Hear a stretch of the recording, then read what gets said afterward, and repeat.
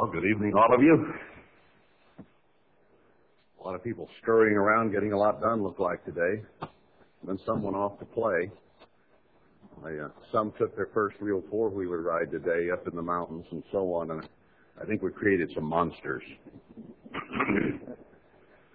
You kind of get hooked. I hear that Sandy may not even get a kitchen because Will needs a four-wheeler. That's just a joke, Sandy. But I do have a heart plate you can borrow. Now, more seriously, Bill Durkee has been down pretty sick for several days, and Vicky's afraid it's gone in pneumonia.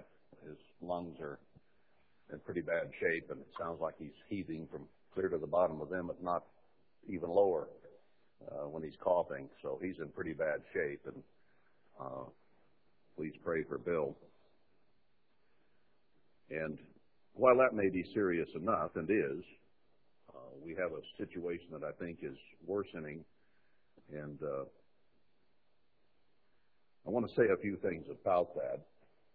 We are all very familiar with Mr. White over here and the situation with his health. And the last few days, he's getting where he can hardly breathe. He has to gasp for breath. And I know this morning he was very pasty looking. He just was not getting enough oxygen.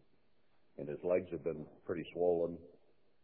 And I don't know for sure what it is, whether it's heart failure or whether it could be allergy or something that's in addition to the condition that he already has.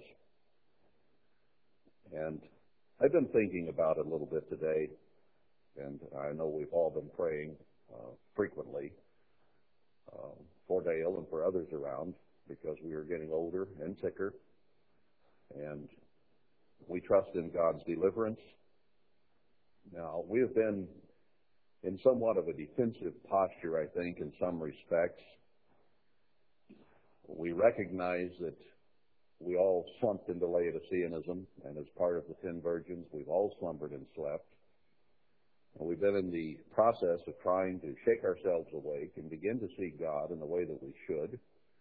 And I think you here have made some sacrifices.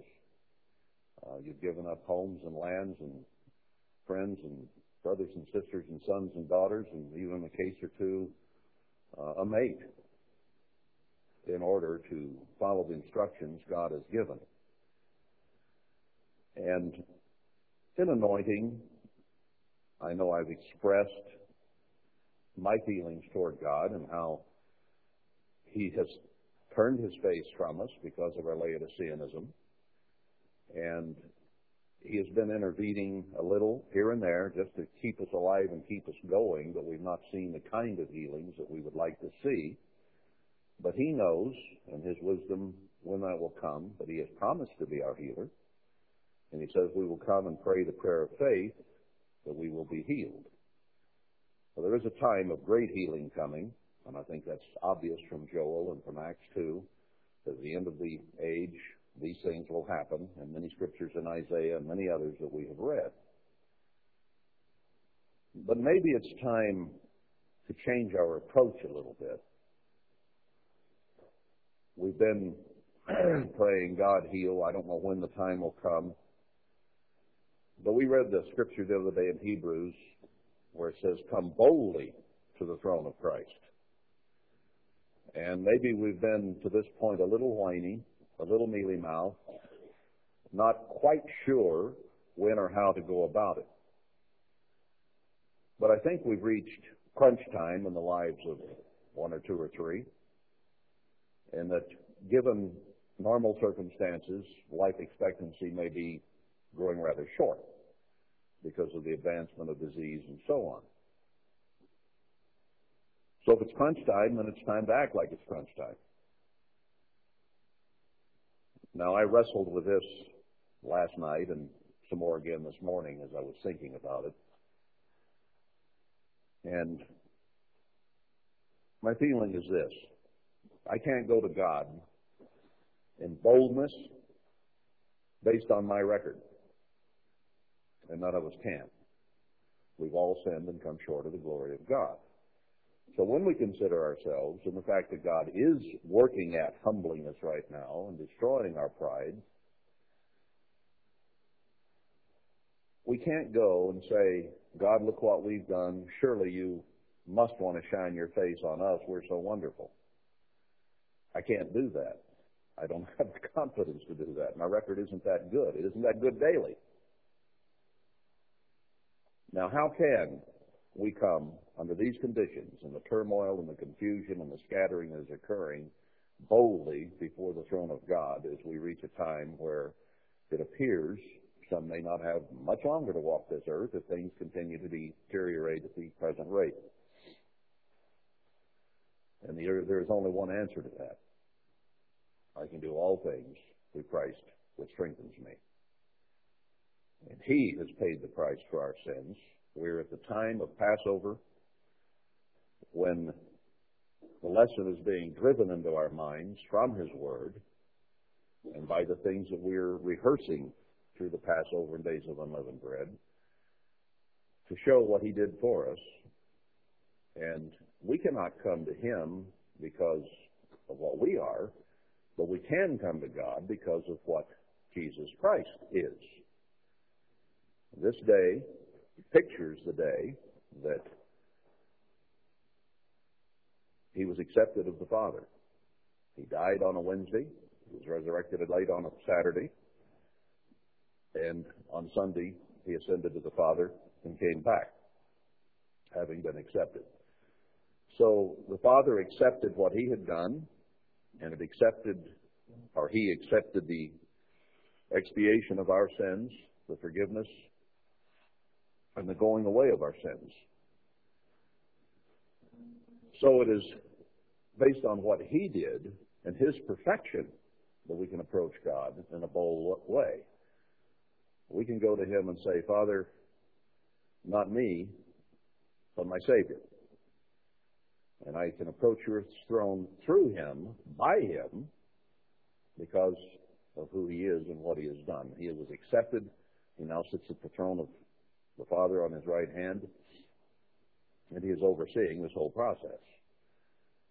So I think we need to step it up a notch and come to God on behalf of many who are sick, many who are afflicted, downtrodden, and have problems, and do it in a bold fashion through Christ. So let's not look at ourselves. Let's look at Him. Peter, remember, did walk on water as long as he looked at Christ. And the minute he looked down at the waves and himself and said, I can't do this, he couldn't. Because he couldn't. So that's, I really think, where we are. We've got to get our eye on Jesus Christ. We have to look to Him with strength, with confidence, with faith, and boldness. And come boldly through Christ. And that's what Hebrews is really saying, that we have a high priest that cannot be touched. And therefore, since we have Him, we can come boldly. And that really is the crux of this matter. The church, and the condition we've been in, simply, by our works, can't be justified. But through His, we can, and His perfection, and living a perfect, mature life. So, I guess what I'm saying here is, let's change our approach. Let's come far more boldly. Let's claim those promises and hang on to it. Another thing I might bring up is Jacob. Remember how he wrestled with Christ, and he just flat hung on all night long. And Christ finally just put his hip out of joint. The man may have walked with a limp the rest of his life as a result of that, to show what he had been through. So we're to take hold on salvation and take hold on Jesus Christ. Maybe we've tried to do too much on our own. And, we've been trying, we've been working, we've been seeking to overcome and grow, and that is good, and we should do that. But we need to show faith in Him And I have an awful lot more confidence in him than I do in me. So, on that basis, you can have that kind of confidence. He couldn't heal in Nazareth because the people simply didn't believe it, didn't believe in him, didn't believe it could be done. Other people, even Gentiles, Christ had to remark about the woman and said, I've not seen such faith, no, not in Israel. So, why don't we have that kind of faith? Maybe we look a little too much at ourselves and our deficiencies, and maybe partly that is my fault, because I've been trying to point out our sins and lift my voice like a trumpet and let us know what our sins are, and indeed we're instructed to do that. But at the same time, you can get discouraged if that's all you look at, and we need encouragement in Jesus Christ. So we're on the road to doing what we need to do, but I'll tell you right here and now, we'll never reach maturity and perfection on our own.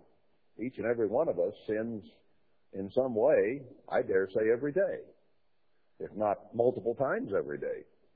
Something goes through our head that's the work of the flesh rather than the fruit of the Spirit, whether it be mercilessness or unforgiveness or impatience or rancor or pride or spite or ego, or I go on and on. We suffer those things daily, and Christ never did give in to them. So there is a lot of strength and a lot of power in him that we simply don't have in ourselves. So it's not going to be by our goodness that these things happen. And indeed, I remind us, as I quoted several times in Isaiah 54, where it talks about all the blessings returning after chapter 53 and all that Christ went through. It says at the end of the chapter, their righteousness is of me. So it's not your righteousness or mine, because the best we'll ever be able on our own to achieve is filthy rags. So it's got to be his righteousness in us and through us. And that's where confidence and boldness comes from. So if you've had trouble praying in full faith and belief, let's switch our eyes a bit away from our lacks, because that's what Peter looked at. He could see that he lacked. And he did. So the fact that he did lack did not keep him from walking on water. He was insufficient. He was carnal. He wasn't even converted yet.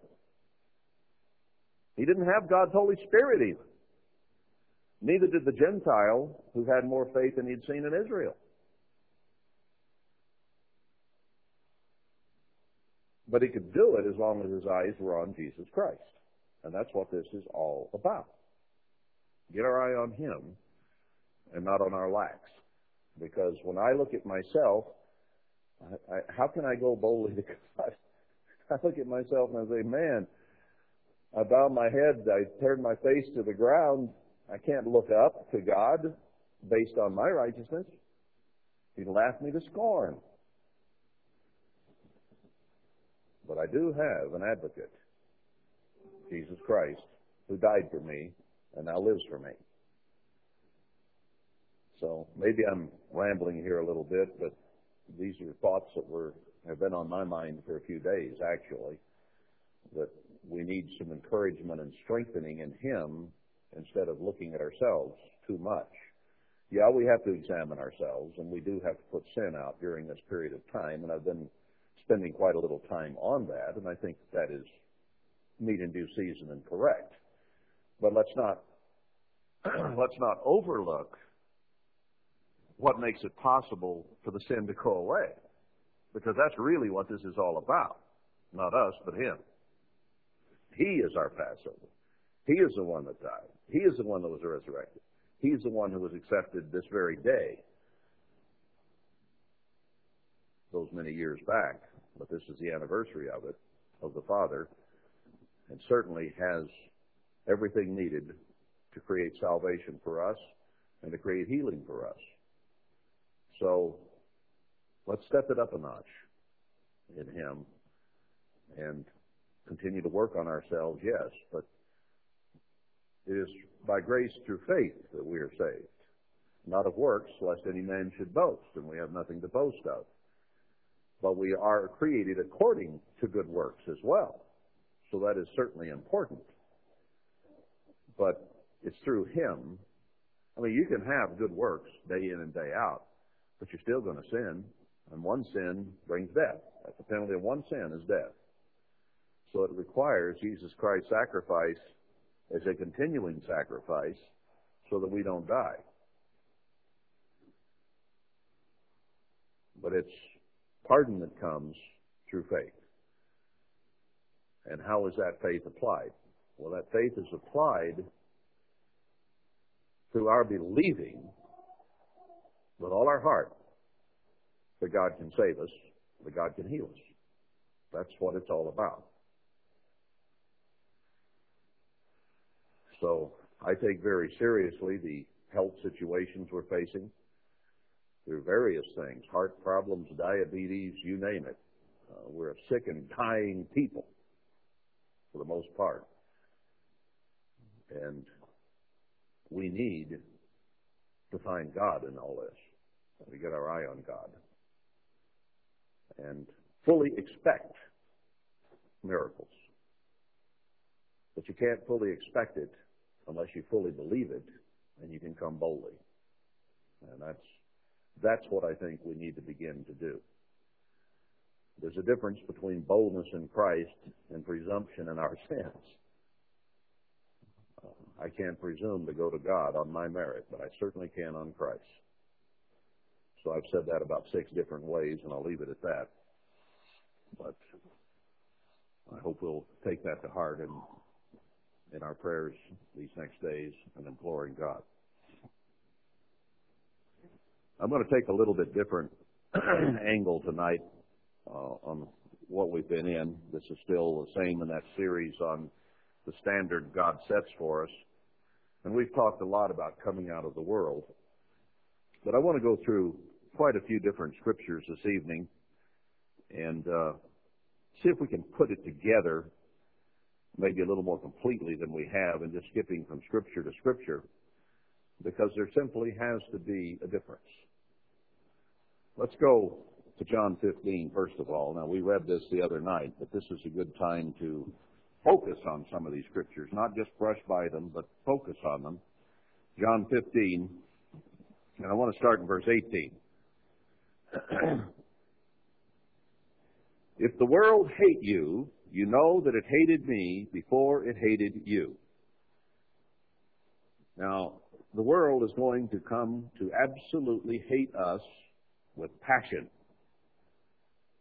That is what is going to come. We need to be ready for it, and we need to understand what our relationship with the world ought to be. The relationship is going to be completely destroyed. It hated him enough to kill him, and it's going to hate us enough to kill us. What kind of relationship at this point, right here at the end of the age, with the storm clouds gathering, should we have with the world around us? If you were of the world would love his own. As I've said, if we look like them, think like them, act like them, react like them, do the things they do, think the things they think, they'll love us. But because you are not of the world, but I have chosen you out of the world, therefore the world hates you. So there had to be a separation. He's called us out of. He's told us to be transformed in mind, to bring every thought into the captivity of Christ, not to think like the world thinks at all. That is the standard that he has set. It's a standard he lived. Remember the word that I said to you, the servant is not greater than his Lord. If they have persecuted me, they will also persecute you. If they've kept my saying, they will keep yours also. They didn't keep his saying, and they won't keep ours. They won't pay any attention to us. But all these things will they do to you for my name's sake, because they know not him that sent me.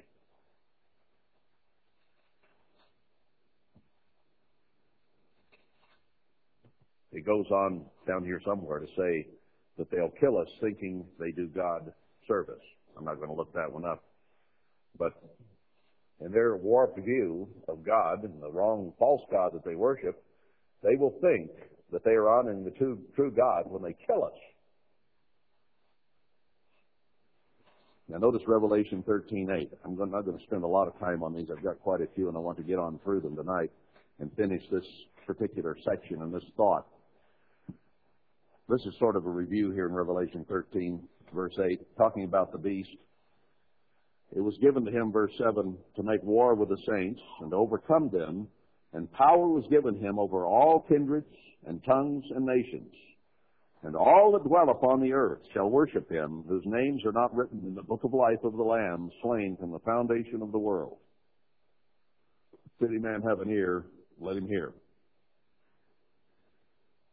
So everyone but us will worship the beast. Roughly 6.5 billion people will worship the beast. And only maybe a few thousand will worship God. Incredible odds, isn't it? Is the majority always right? We are a very, very small minority of what is about to happen.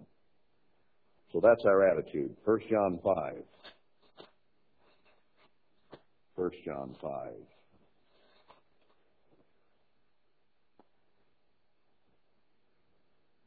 Verse 19. 1 John 5:19. And we know that we are of God, and the whole world lies in wickedness.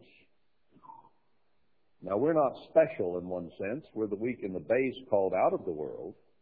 But we are special, again, because of Christ and because of his calling. It's the same principle I was talking about a little earlier.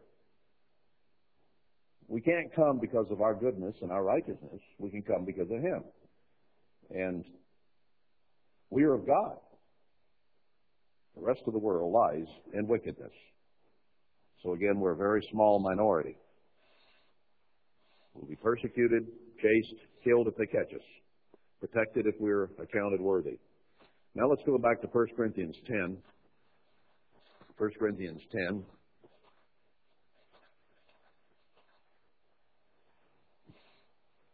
And here I want about verse 20.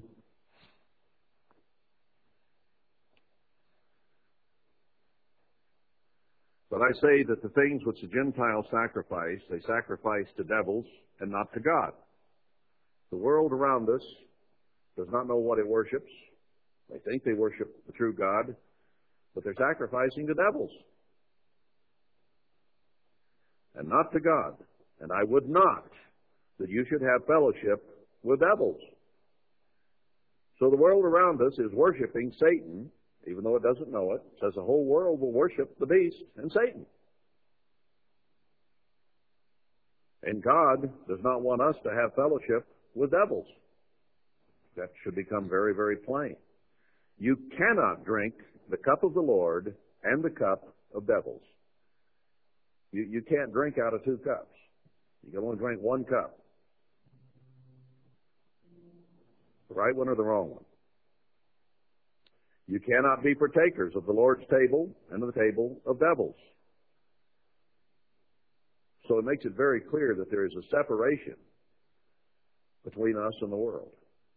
We simply cannot be. If we go the way they are and we partake of this world, then he says we are putting them ahead of God and we're putting Satan ahead of God. So it's a form of idolatry is what it is. Do we provoke the Lord to jealousy? Are we strong or stronger than he? He is a jealous God, visiting the sins upon the second and third and fourth generation of them that hate him. Very jealous. And he does not want us to have any part of this world, or we'll die with it. Let's go to 2 Corinthians 6. 2 Corinthians 6. Verse 14. Be you not unequally yoked together with unbelievers. For what fellowship has righteousness with unrighteousness? Now, we've often used this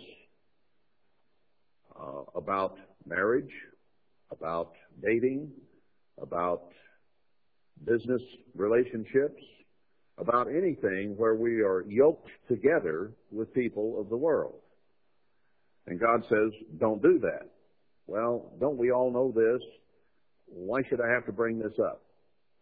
Well, I'll tell you, in the last 3 or 4 months, I've heard of people who have gone to the feast with us the last year or 2 or 3 or 4, who either have married or are about to marry outside God's truth. That's pretty prominent right now, this moment, tonight. If you walk with the world, if you fellowship with the world, if you date the world, what does it lead to? It leads to relationships that lead to marriage. And then you find yourself unequally yoked. And then you find yourself in trouble because you want to do things one way and your unequal yoke partner wants to do things another way. And you might fight over it and get along and survive. But then when kids come along, how are we going to raise them? According to the truth, according to the church, according to God, according to the world. And then the stakes get higher. Stakes get a lot higher. We have one right here tonight who is with us. Her husband is in another group. I mean, they were married long before this separation occurred. But she is going through an awful lot to obey God's word, to be away from her children because of this very thing. And that's not even in the world in that sense, but just a different branch of the church. And unequal yoking can occur even in the church because of different ideas, beliefs, approaches, and focuses. And we are not untouched by these things. God doesn't want us touching the world. He doesn't want us to get pulled together with them in any way. I was in a business partnership with a man, well, I can think of 2 of them. 2 different deals that involved an awful lot of money. And they were not willing to follow God's ways, even though they were in the church. And it created serious problems. Never again will I do such a thing. Let's go on. For what fellowship has righteousness with unrighteousness? The two simply don't mix. And what communion has light with darkness? You don't commune together. You don't walk together. You don't do things together with darkness. We're of the light, not of the darkness. What concord has Christ with Belial? Or what part has he that believes with an infidel, one that doesn't believe? And what agreement has the temple of God with idols? And the whole world worships idols, and ultimately they worship Satan. We've already read that. For you are the temple of the living God. As God has said, I will dwell in them and walk in them, and I will be their God, and they shall be my people. Jesus Christ lives his life in us. And I'll add that to what I said a little earlier. I hope that part was taped along with this.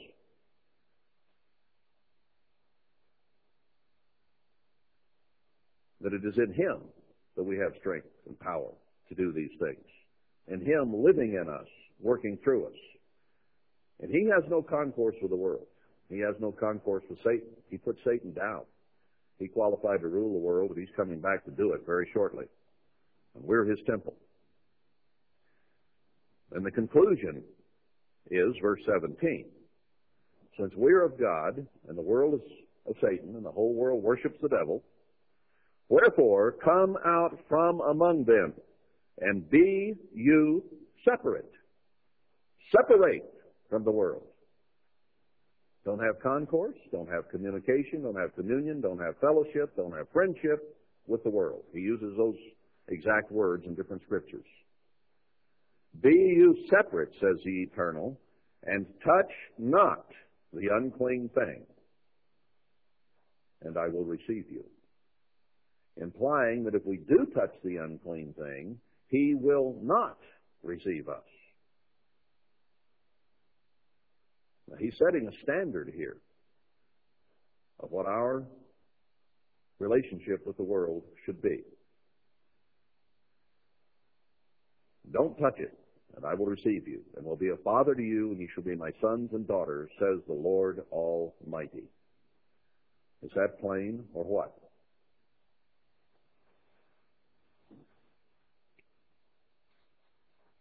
All right, let's go on to 1 John 1. 1 John 1. We've been to 1 John, but this is a different part of the book.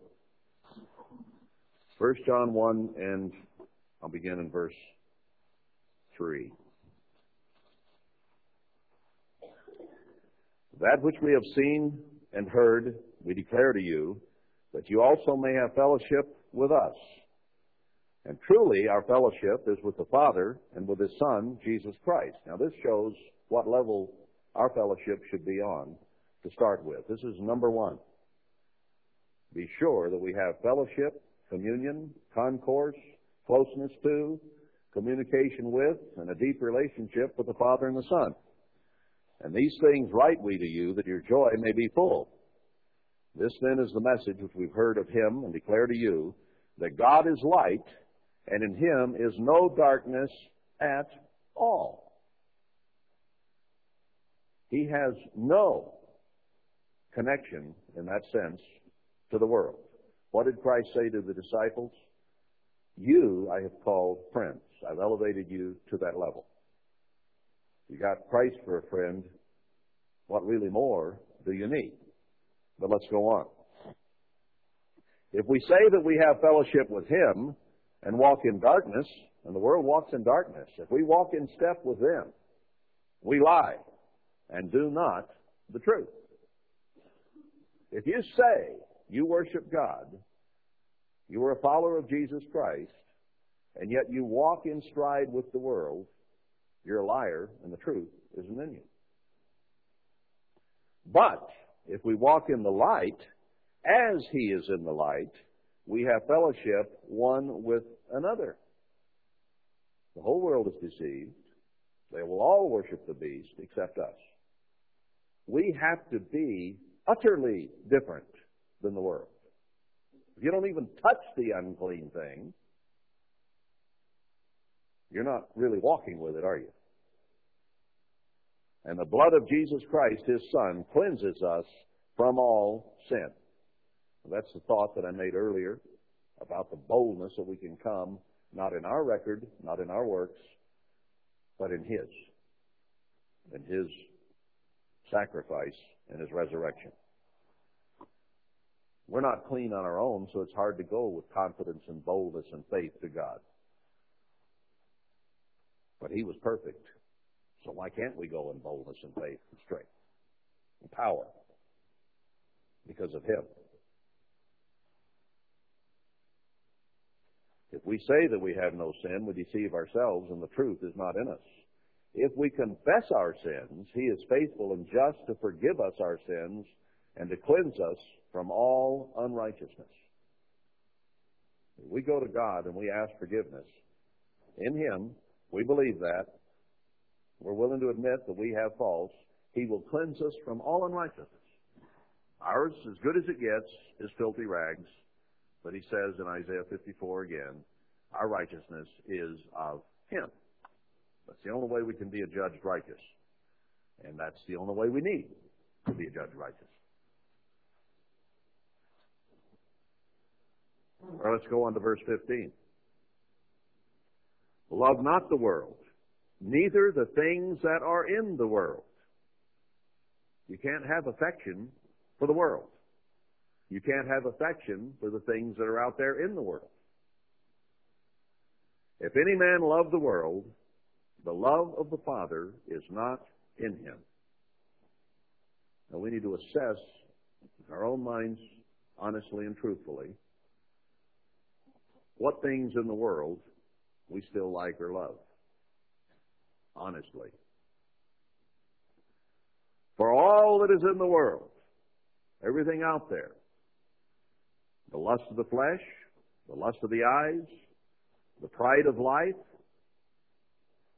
is not of the Father, but is of the world. Now is it becoming clearer why we have to get rid of all pride in every form? It isn't of God, it's of the world.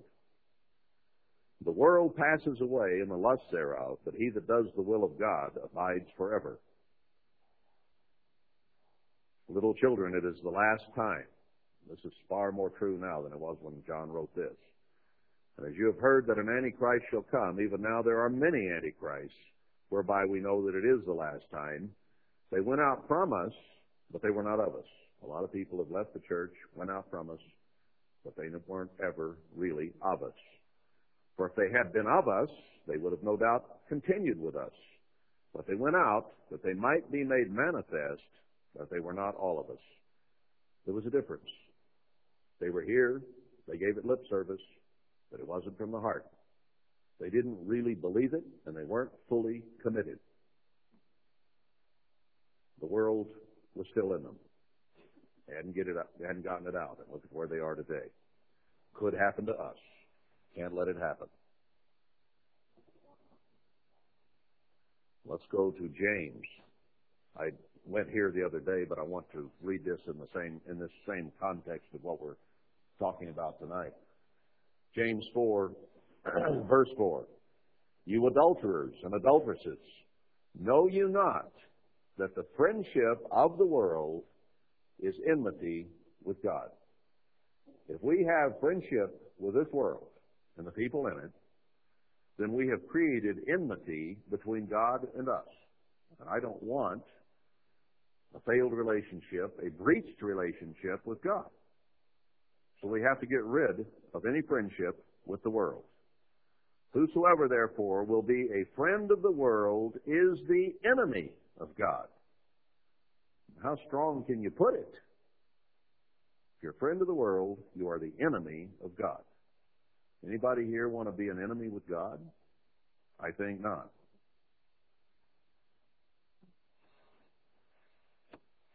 First John, let's see, I already read that.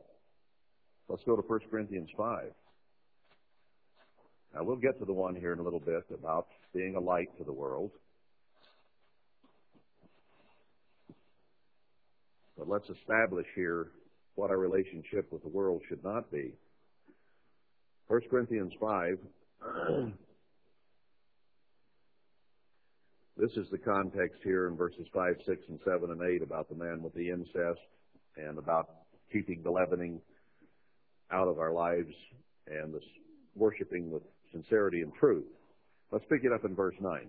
I wrote to you in an epistle not to company with fornicators, yet not altogether with the fornicators of this world, or with the covetous, or extortioners, or with idolaters, for then you must needs go out of the world. I mean, you will encounter people in the world, and people in the world do the things that he just talked about. So you can't completely get away from them without absolutely leaving the world. You know, going to Mars or somewhere. But now I have written to you not to keep company if any man that is called a brother be a fornicator, or covetous, or an idolater, or a railer, or a drunkard, or an extortioner. With such an one, know not to eat. We have read this. How often have we actually done it? Someone who says he's in the church and is a brother, if he's a fornicator, if he has a problem with covetousness or idol of some kind, or an angry person who talks against others, that's what a railer is, or a drunkard, someone who drinks too much, or an extortioner, one who will do what he can to get money from someone in a way that he should not do so. With such an one, know not to eat. In other words, don't be friends and fellowship with them. Are we willing to lay the law down in our lives and say, you're an extortioner, you're a drunk, you're an idolater, you're covetous, I can't eat with you till you repent? Pretty harsh words. Pretty hard to do. And you have to make that judgment, don't you? You have to make that judgment. Now, that doesn't mean if somebody's repented of something and aren't that way anymore, like this man that this context is talking about, then you accept him back because he's repented, he's been forgiven of Jesus Christ, and he isn't that way anymore. Then he can be your friend and brother again. But if they're acting like the world, doing the things the world is doing, God says don't fellowship, don't eat. That's what eating is fellowshipping together. Having them in your house or you in theirs. Well, now what about Christ? People will bring that one up. Didn't he eat with the Pharisees and the publicans? Yes, he did. But was it a buddy-buddy situation? Was it fellowship and friendship that he had with them? Almost every case you'll read, it was a protagonist situation. He was Messiah. They were Pharisees and Sadducees, and it was usually climbing all over them. Yeah, he went in. He had meals with them at times, but he didn't pull any punches with them. And we are not Christ. We have not been sent as a witness against the Pharisees and the Sadducees today. And we're being warned here by many scriptures, by many different authors in the Bible, and we will get to some by Jesus Christ himself, which tell us not to be friends with the world or to associate with the world, and especially if someone be called a brother and acts like the world, we're not to show friendship and fellowship and even eat with them. There is incredible peer pressure if anyone wants to follow through on it and do what Paul tells us to do here, that Christ made part of the Bible and is profitable for doctrine, for reproof, for instruction, and righteousness.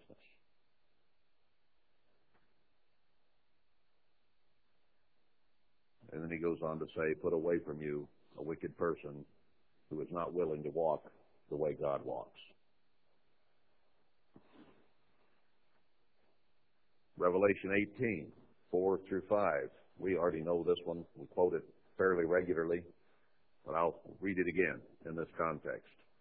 Revelation 18:4. And I heard another voice from heaven saying, come out of her, my people, that you be not partakers of her sins, and that you receive not of her plagues.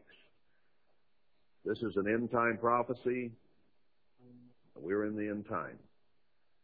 And he says, be separate from her.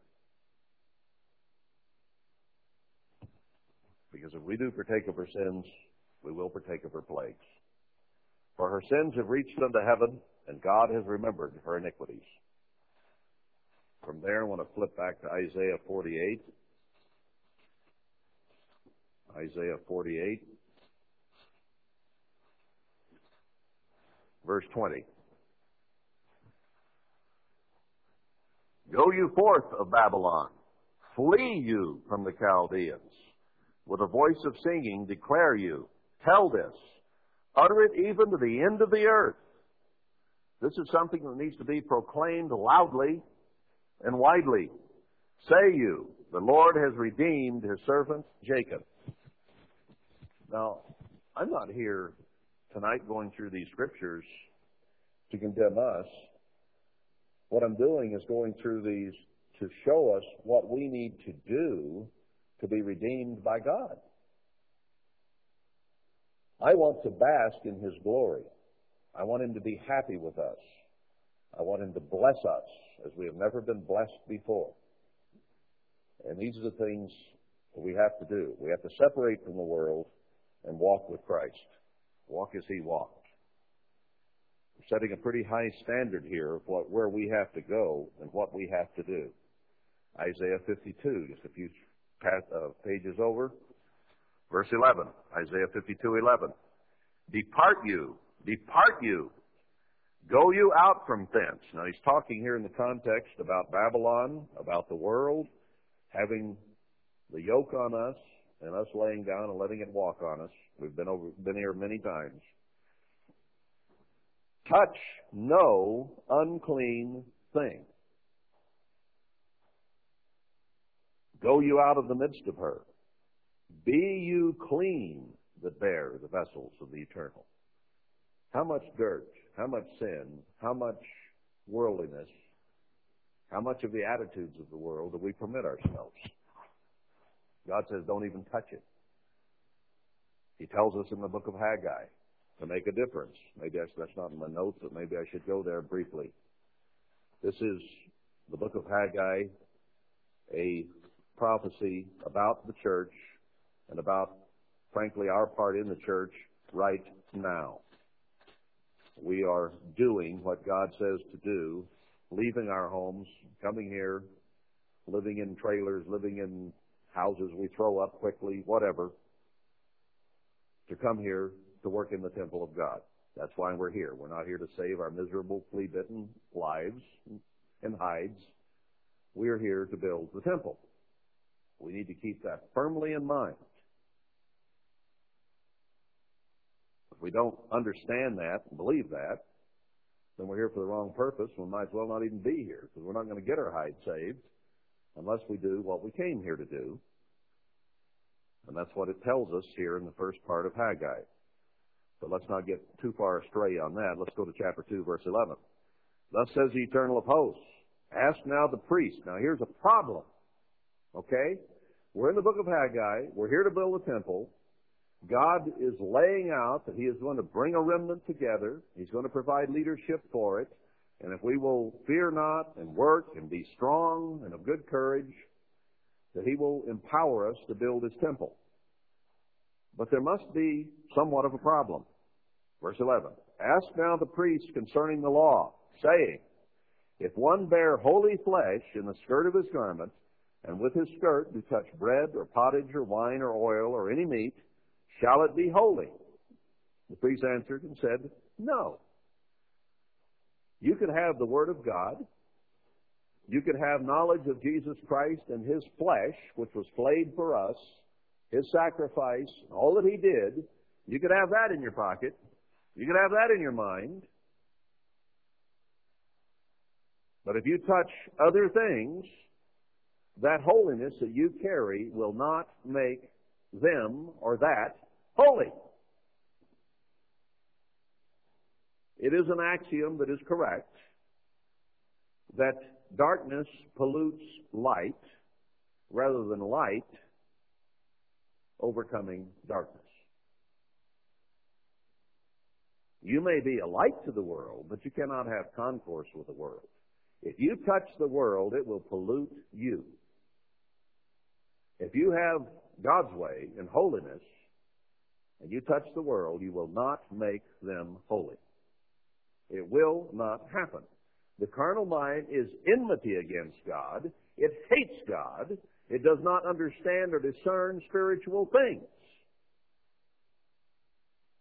And the whole world, as we read in Revelation 13, is going to worship the beast, all 6.5 billion of them. And only a few thousand will turn loose of the world. Do not think that you can influence the world to righteousness by touching the world. It will not happen. With you, with your children, with your mate, with your friends in the church. Let's go on and read the rest of this. Then said Haggai, if one that is unclean by a dead body, by sin, by anything else, we can bring this forward in the New Testament principle. If one that is unclean by a dead body touch any of these, shall it be unclean? And the priest answered and said, it shall be unclean. So, if we are seeking God's way and we touch the world, we will be unclean. This isn't ceremonial cleanness here. This is a prophecy for the end-time church, and not even worldwide. This is a prophecy for the latter temple, the one that we are in the very beginning stages of building. Then answered Haggai and said, so is this people, and so is this nation before me, says the Eternal. And so is every work of their hands, and that which they offer there is unclean. Now do you begin to see why he says, come out from her, my people. Don't touch her, don't fellowship with her, don't be friends with her. Don't have anything to do with that which is unclean. See no evil, hear no evil. I think we had best be very, very circumspect what we listen to over the radio waves, the video waves, the audio waves, what we look at in the malls, what we buy, what we touch. If you ever want to have a part with God, you cannot have a part with the world. You can't get more timely than Haggai. Jeremiah 51. We haven't quite gotten there in the series on Jeremiah. We're almost there. But let's read one verse in connection with this. Right here at the end, Jeremiah 51, verse 6. Flee out of the midst of Babylon. This means hurry. Don't just walk away. Flee out of the midst of Babylon. And deliver every man his soul. Be not cut off in her iniquity. For this is the time of the Lord's vengeance. He will render unto her a recompense. Let's understand. I've said this before, but this is a good place to reconfirm it.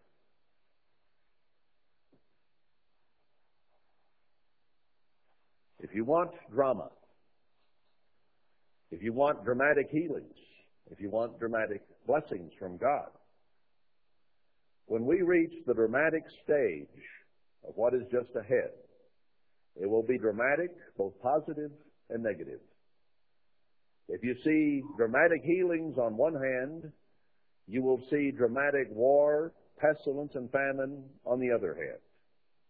He is going to bless those who obey him, and he is going to curse those who disobey him. Now, we saw in Acts 2 very dramatic healings. Just the shadow of Peter and John walking by caused people to be dramatically healed. And yet at the same time, when Ananias and Sapphira lied, they were dramatically killed. Are we ready for drama? Are we ready for God to do dramatic things? I just implored us to go boldly before God for Dale, for Dennis, for Bill, for you, for me. And we can have that boldness in Christ. But we better be ready. We better take on his righteousness and go to God under the cover of the blood of Jesus Christ. Because in our righteousness it won't work. Through his it can. We're created unto good works, but only his righteousness and his life can save. And it's only through him that we can be accounted worthy to escape the things that are coming. It isn't because of our own merit and our own goodness. It just can't happen that way. So let's be bold, but in being bold, we're going to walk on water like Peter did with his eyes on Christ. If we're going to be bold, we'd also be better ready for the plagues that come on this world, because if we don't take on the righteousness of Christ, we're going to be in the middle of it. If we touch this world, we will not escape it. Escape her sins and you'll escape her plagues. Walk hand in hand with the world, be a friend of the world, and you will partake of those plagues. Zechariah 2. This again, following the book of Haggai, is right now for you and me. Right now. Zechariah 2. Here I want verse 6. Ho! Or hey! Or attention please! Come forth! Flee from the land of the north, from Babylon, the Chaldean, the way of this world, paganism. says Eternal. For I have spread you abroad as the four winds of the heaven, says Eternal. That's where we are right now. God has scattered us around the world as a church. He is just about to physically scatter Israel, physical Israel. So this is right now. Deliver yourself, O Zion, that dwell with the daughter of Babylon. Got to deliver ourselves. Got to get away. Remember the Southwest Airlines commercials? Want to get away? Put in a pretty sad predicament in some cases, embarrassed, so they've spent millions of dollars on some pretty cute ads about wanting to get away from an embarrassing situation. Well, I don't want to be embarrassed to be left behind when God's people are protected. I want to get away.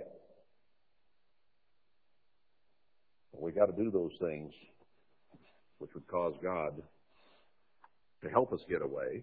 And he puts this onus on us right here. He says, you get out yourselves. There again, back to Isaiah 52. Don't go hastily, but go. Because there's a time period. There's going to be a time when it's too late.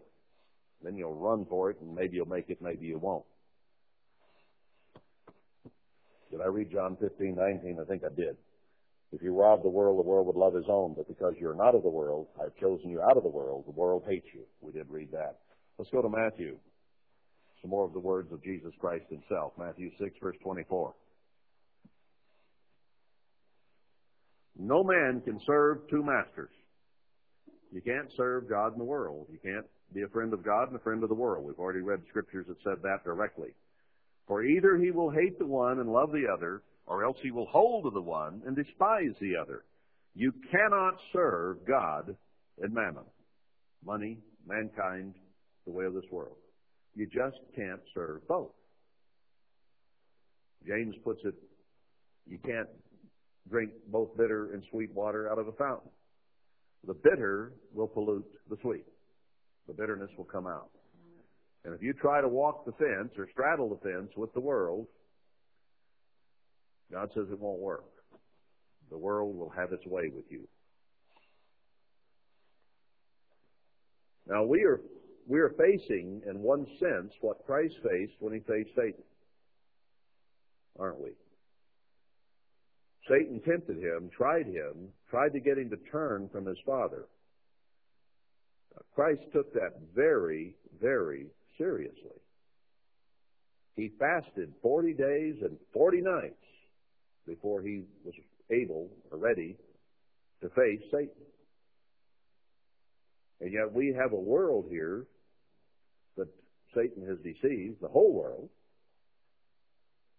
and we are preparing to stand up against that world and to have the faith to walk the walk of Jesus Christ. Now, I haven't fasted 40 days and 40 nights, and you haven't either. But we're facing the same enemy. And I do not have the strength Christ had, and you don't either. So how are we going to do it? We're going to have to take on Jesus Christ. We're going to have to let him live in us. We're going to have to partake of him, because it is only by his strength I can do all things through Christ which strengthens me. That's the only way we can do it. We're facing it, and we're in it. We better take on the mind of Christ. All right, let's move on here.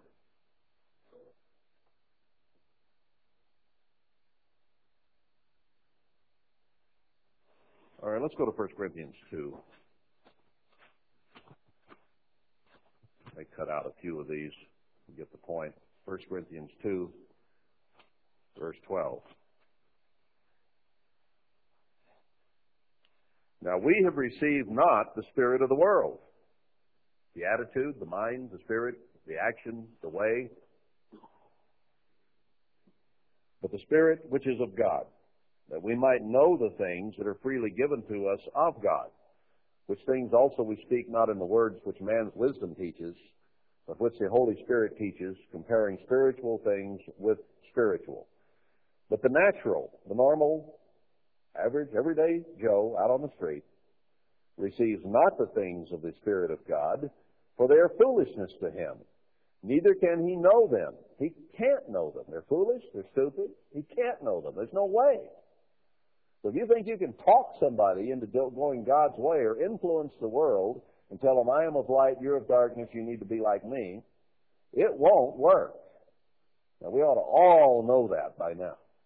From friends, relatives, people we tried to convert, even people we tried to convince of something like the Passover, who even have the mind of Christ to one degree or another. And they're not totally out in the world. Those out in the world, if you think people in the church are dense, check people in the world. They can't know, for they are foolishness to him. Neither can he know them, because they are spiritually discerned. But he that is spiritual judges all things, yet he himself is judged of no man. For who has known the mind of the Eternal, that he may instruct him? But we have the mind of Christ. The world doesn't.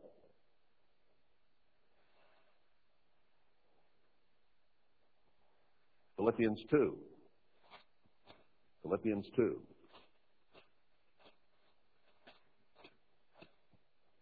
And here I want verse 15. Philippians 2:15. That you may be blameless and harmless, the sons of God, without rebuke, in the midst of a crooked and perverse nation, among whom you shine as lights in the world. We have to be here in the world, can't go out of it, so we can't altogether not rub shoulders with the fornicators, as it said in 1 Corinthians 5. But even though we can't leave the earth yet, we have to be absolutely blameless and harmless, the sons of God, without rebuke. And we live in a crooked and perverse nation. So we are to hold forth the word of life, that I may rejoice in the day of Christ, that I have not run in vain, neither labored in vain. So yeah, we're to be a light, but light hurts their eyes. They don't want to hear it. When you shine that light in their eyes, they will hate you the way they hated Christ. That is not what friendship is made of. That's what hatred is made of. So even though we're a light to the world, they don't like it. They can't understand it. They can't spiritually discern it, as we just read. And they'll hate us for it. So being a light to the world does not mean being a friend of the world. Can we see that? If you're a friend of the world, you are the enemy of God.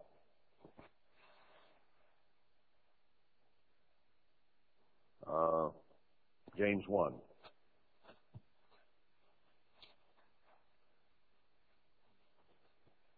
Verse 27. James 1:27. Pure religion. You want to know what pure religion is? And undefiled before God and the Father is this. Now, if you want to know what truly pure religion is, without any defilement, it's defined right here. To visit the fatherless and widows in their affliction. That's the first half. Take care of those who have need. And to keep himself unspotted from the world. No spots from the world. Now, when we go out on a day to work, we might put on clean clothes before we go out. But we don't look anything like we did when we went out, when we come back in at night. I have grease, diesel, dirt, mud, all kinds of things that I pick up through the day as I work just around here. I cannot go out clean and put my heart into working and come back in at night unspotted. In fact, sometimes I come in pretty dirty. I'm told to take my clothes off on the back porch. I'm so spotted. And that's just from a day's work. Now, if you go out in this world with garments of holiness and righteousness, and you walk with them and are friends with them and are yoked together with them, you cannot come back in unspotted spiritually from the world. The world will spot you. Try working around someone that cusses and curses and swears a lot. You ever done that? You're around it day in and day out, hour after hour, just working with someone who cusses. It is only a matter of time until you will begin to think those same words. It is only a matter of additional time when they will start coming out your mouth. Because you've been around it and heard it, and it has become a part of your thinking. If you hear the world, you'll begin to think like the world.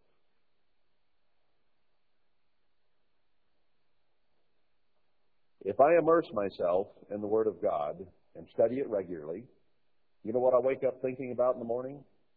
God. If I fail to study my Bible over a period of time, and maybe watch TV or do this or do that or anything but focus on God, what do I think of when I wake up in the morning or when I go to bed at night? The things that I've been imbibing. You are what you eat physically, donut boy, and you are what you eat spiritually. And your mind will go to those things. No way of getting around it. So we can't let the world put any spots on us. 2 Peter 1. I'm about done here. Only got 3 pages left. 2 Peter 1, verse 4.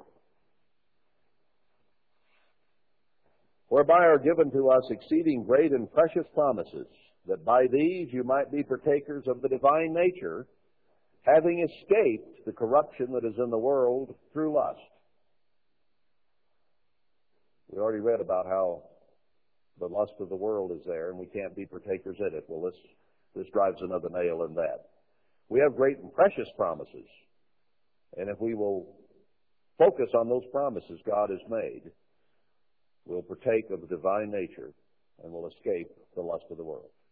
But if you mix with the world, you will take on the lust, the cussing, the lying, whatever they're doing that is contrary to God. You'll take it on. They will not be influenced to good. You will be influenced to bad. That's what these scriptures are saying. 2 Peter 2, verse 20. For if, after they have escaped the pollutions of the world through the knowledge of the Lord and Savior Jesus Christ, we come into God's truth, we learn about God, we get baptized, we commit ourselves to obey God. A lot of people in the church did that. We're at the point for this one being fulfilled in the church right now today. If you escape the pollution of the world, and you're again entangled therein and overcome, the latter end is worse with them than the beginning. Once we start this walk, if we allow ourselves to get pulled back in any way to the thinking, the acting, the ways of the world, through concourse, friendship with them, or however, and get pulled back, we would have been better off never to have ever known the truth. It's dangerous knowledge. Well, he says it. For it had been better for them not to have known the way of righteousness than after they have known it to turn from the holy commandment delivered to them. But it has happened to them according to the true proverb. The dog is turned to his own vomit again, and the sow that was washed to her wallowing in the mire. A lot of people have taken this course. A lot of your friends, a lot of your relatives have gone this way. We can't let the world influence us, spot us, or pull us back. It's a sure recipe to lose eternal life, and you can lose it. Paul said that he had preached to others, and he was very careful lest he himself become a castaway. First John. Well, let me just read that one. 1 John 3:1. Behold, what manner of love the Father has bestowed upon us. How much did He really love us, that we should be called the sons of God. Therefore the world knows us not, because it knew Him not. We in the world just think totally differently. How can you be friends with someone that you don't think alike at all? I mean, you know people in the church, for instance, that you have trouble fellowshipping with, being friends with, because your personalities are diametrically opposed to each other. Ow! Sore finger. Getting old, I guess. You just can't get along with them well because you think so differently. And that's with people who agree on the truth. Well, look how much we disagree with the world. You can't be friends with them. You will be like them if you do. That's just where it'll go.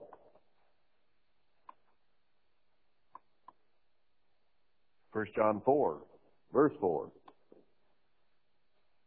You are of God, little children, and have overcome them. Not joined forces with them, but overcome them.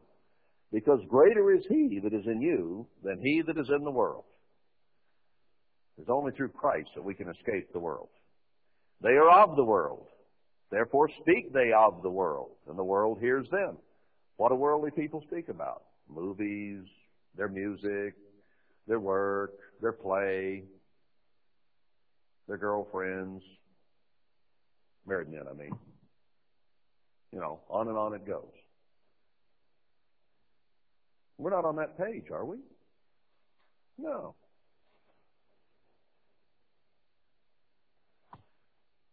They are of the world, they speak of the world, and the world hears them. We are of God. He that knows God hears us. He that is not of God hears not us. Hereby know we the spirit of truth and the spirit of error.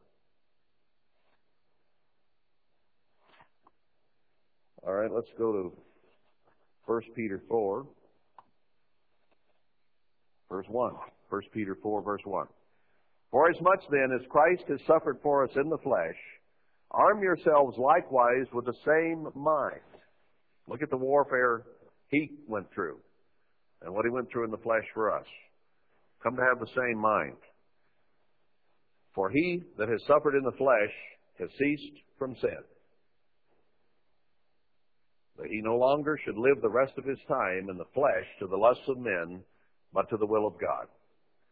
For the time past of our life may suffice us to have worked the will of the Gentiles when we walked in lawlessness, in lust, excess of wine, partying, banqueting, and abominable idolatries, wherein they think it strange that you run not with them to the same excess of riot, speaking evil of you. If you don't think like them and do like them and go get drunk with them, party with them, they think you're strange. He's telling us right here, don't party with the world. Don't get drunk with them. Don't go to their parties. Don't go to their bars. Walk as Christ walked. Ephesians 6. Ephesians 6. Well,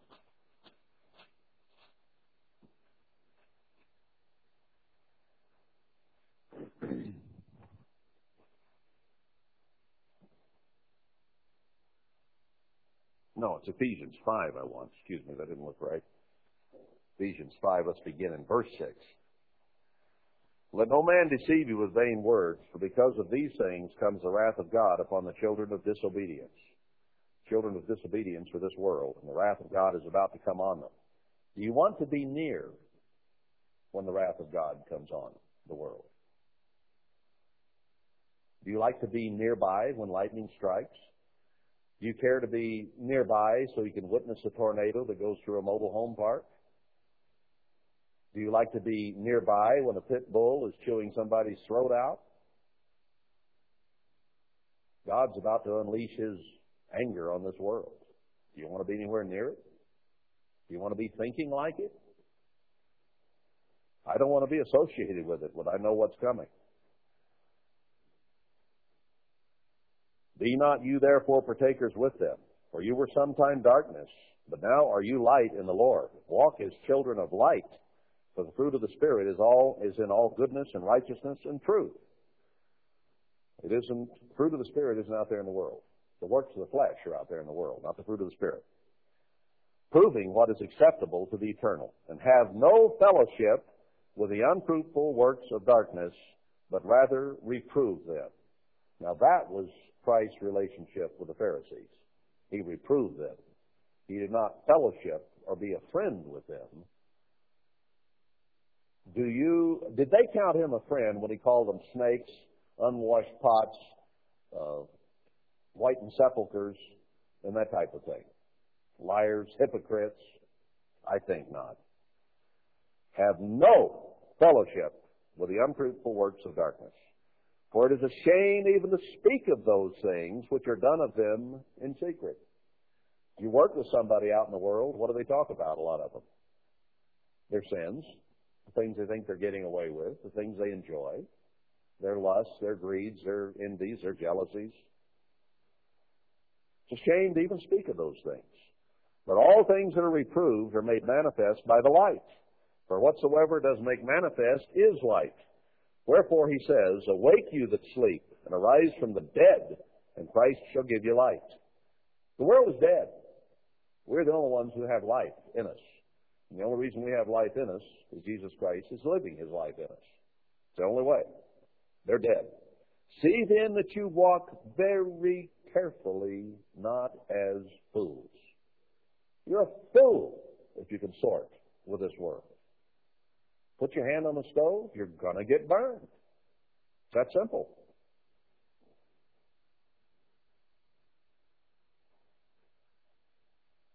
Redeeming the time, because the days are evil. Wherefore be you not unwise, but understanding what the will of the Lord is. And be not drunk with wine, wherein is excess, but be filled with the Spirit of God. You can fill your skin up with wine, or you can fill your skin up with the blood, the wine of Christ. You got your choice.